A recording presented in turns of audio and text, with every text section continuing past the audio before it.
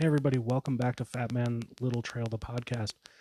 Today is episode 4 of the ongoing series, The Great Southwestern Road Trip. I think I inadvertently labeled yesterday's as section 4, but today is the real episode 4, and it's a very special episode for me, especially.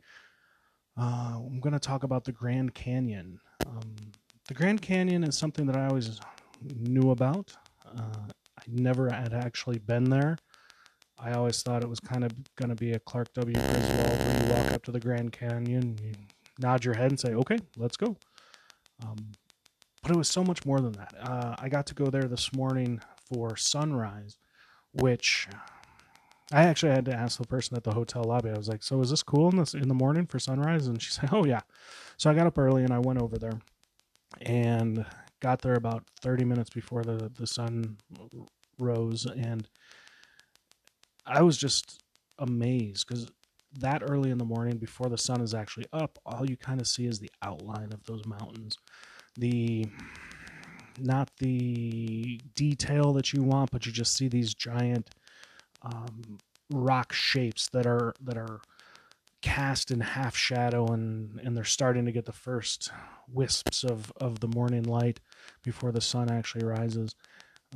The clouds above them were a pink and yellow and orange and just really cool sunrise colors. And as the sun kept moving, obviously it got brighter, and these rock formations started to take shape underneath you. And it was like revealing the enormity of it, 1 second at a time. As the sun would hit something, you would start to see more and more detail and more of what was this enormous canyon that everything you see and hear about in the pictures of it, and if you see it in a movie, or you heard about it in third grade history class, or whatever the case may be, doesn't do it justice to when you get there. Just the sheer enormity of the Grand Canyon is a little bit overwhelming when you look at it. Like I said, I got there about 30 minutes before it happened, so I was able to go to several different spots around the first lookout by the visitor center, which is where they said was probably the best place to look at it. And it was, because as you looked east, you were looking straight down the canyon right to where the sun was coming up. And I posted a picture on my Instagram and Facebook of the sunrise with just these great yellow colors, and then you see one of the large rock formations right in front of it as the sun is coming up the edge of the canyon way to the east, out of view. It was almost like a kind of mystical moment of just sitting there and watching the sun just reach out and touch more and more of the rocks as you went. And at one point I turned around, and instead of looking east, I started to look west, and that's where some of these long shadows started to cast across the bottom of the canyon. And at the same time, it illuminated the tops of some of these mountains and put some of the canyons and the bottom portion of the mountains, and this casting weird shadows all over them. And it was kind of just a illumination dance, if you will, of every time the sun would inch higher and higher in the sky, you would see more, and you would be able to decipher more of what the topography below you was. And then you start realizing that this thing's like 10 miles across, and it probably goes down, a mile or so. And you start realizing just how small you are and how big it is, which is something, it was both breathtaking and humbling all at the same time. And it's an experience that I am very glad that I got to do. And if you ever go to the Grand Canyon, try to be there for a sunrise or a sunset, because it just casts it in such a different light and shows you just the enormity of what it is. And it's just an amazing experience, and I was really happy that I got to do it. The next thing that I got to do, which I didn't think I was going to be able to do, was actually hike the Grand Canyon.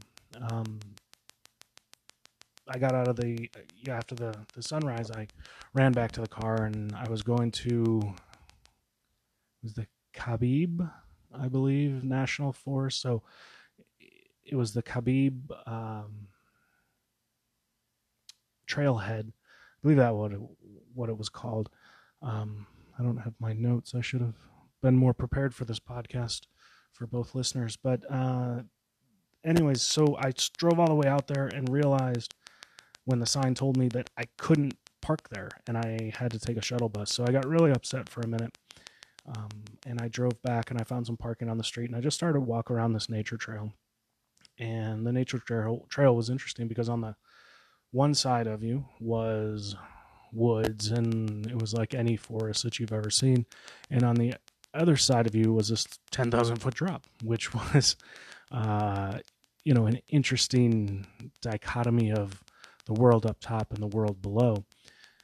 One very cool thing was I saw an elk eating the bark off of a tree, which I hadn't seen an elk yet. I've seen most animals out in my hikes in Colorado, but I hadn't seen an elk. This one didn't have its horns yet, but it was still a pretty nice big animal, and I've got some pictures of that I'll be posting on social media soon as well.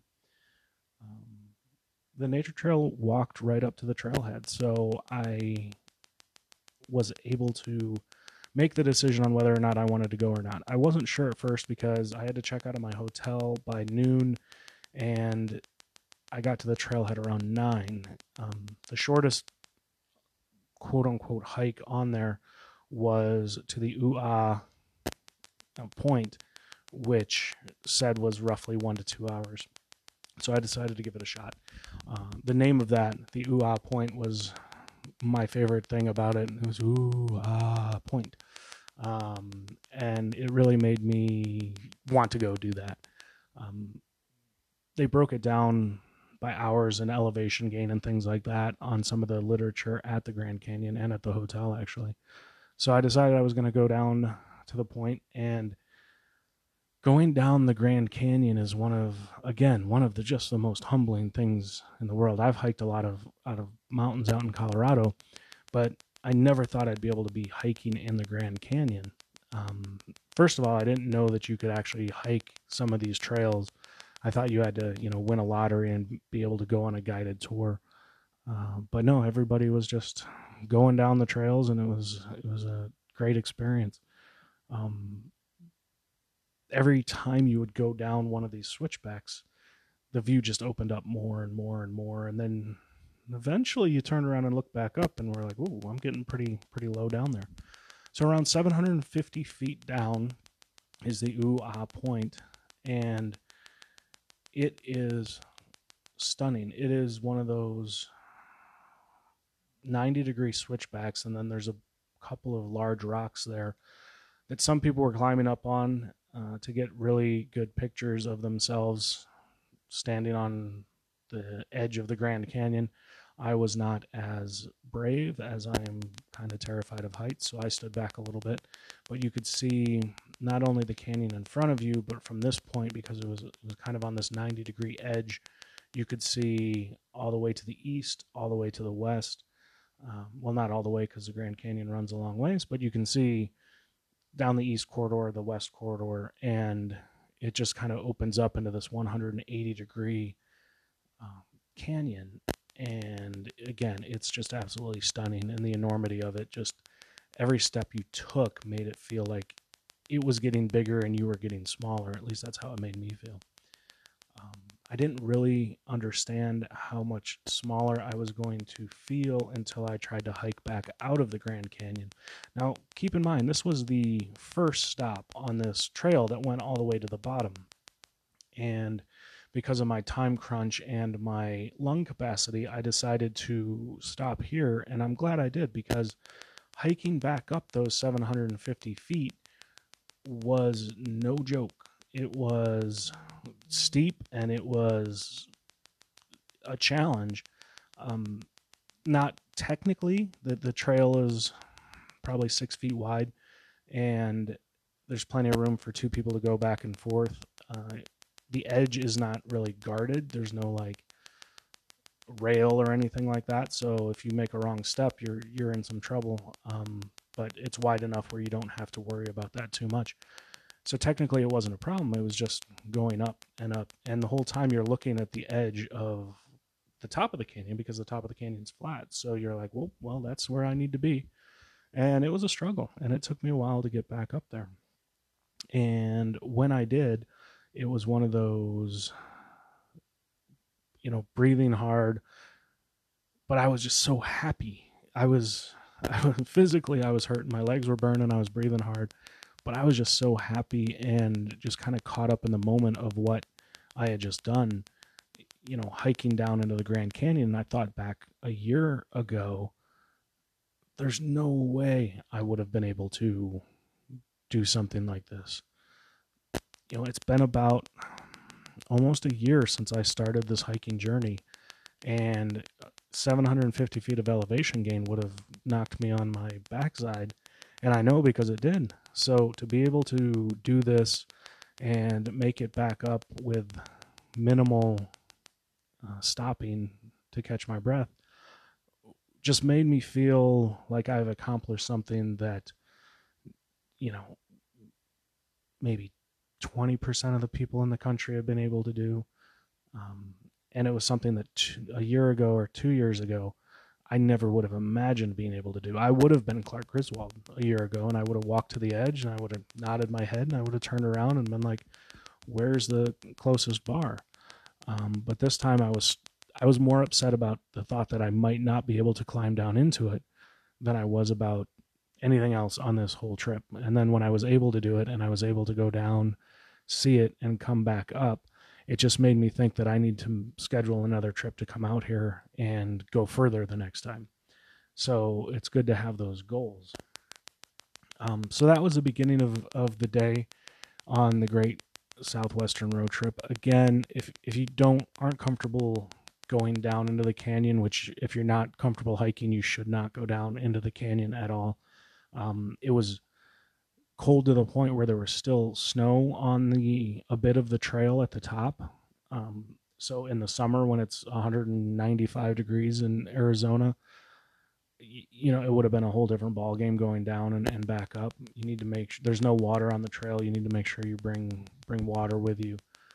You need to be prepared. And if you are not comfortable with that and you're not comfortable with hiking, then it's not a hike for you.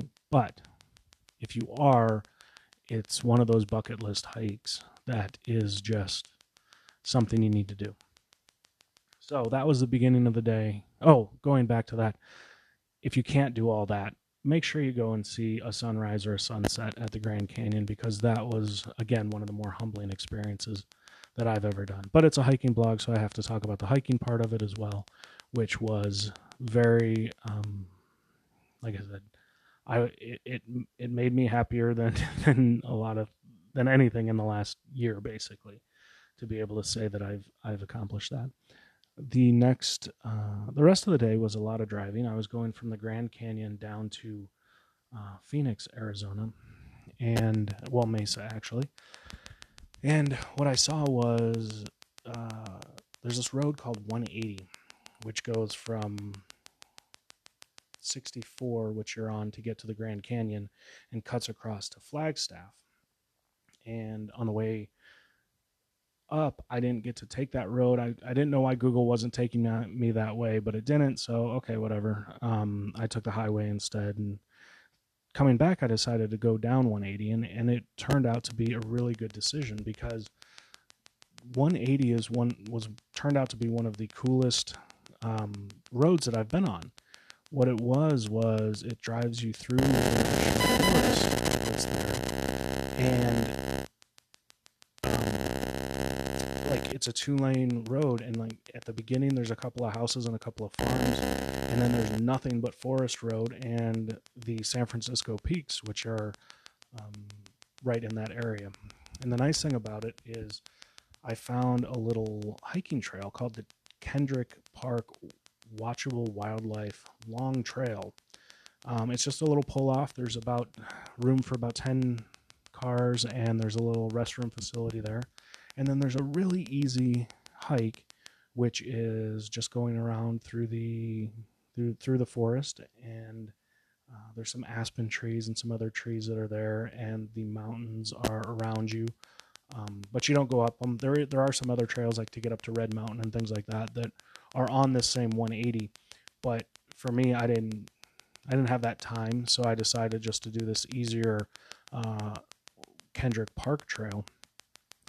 The trail ended up being about 1.5 miles, 1.3 miles, and there's only 36 feet of elevation gain. Like I said, you're just walking. It's like a city park that you're just walking around.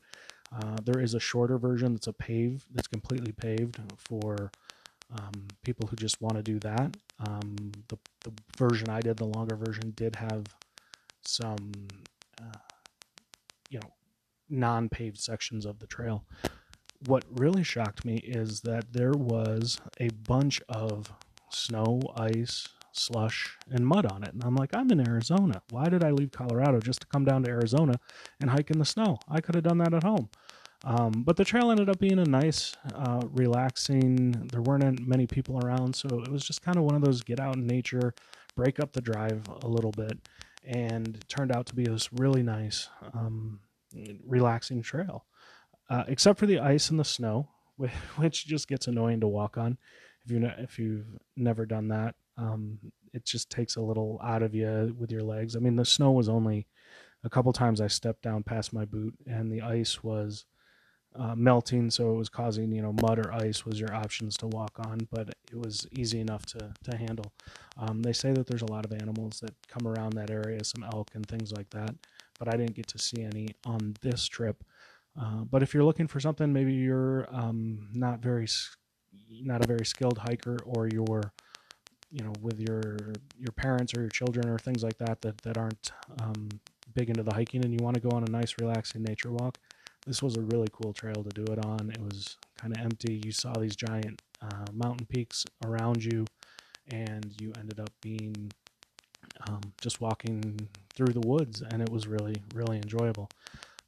After that trail, I decided to make one last stop in Sedona. I had so much fun and enjoyed Sedona the other day so much that I wanted to stop. And let me tell you, the difference between a Thursday and a Saturday in Sedona is night and day. I mean, I thought Thursday was crowded, but when I came down on Saturday, again, down that 89, if you listen the other day, which is the mountain road with the switchbacks and the 10-mile-an-hour speed limits and the snow and all that stuff, dropping into the city, like traffic was backed up 8 cars deep there. But then going around to 179, where some of the trails are right past Uptown, there was about a 5-mile long backup waiting to get into the town of Sedona.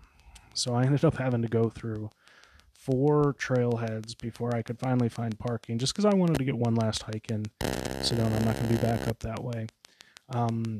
I ended up finally finding a trailhead at the Yavapai trailhead, and I found the Yavapai Vista Trail, which was, again, just a nice, easy, it's about a 1/2 mile long, 85 feet of elevation. It took me about 20 minutes. But the nice thing about this trail was it's nice and easy, so anybody can really get on this trail and do it. You shouldn't have a problem. It wasn't handicap accessible, but it was to the point where pretty much everyone who would like to get on there, skill level wise, should be able to handle this trail.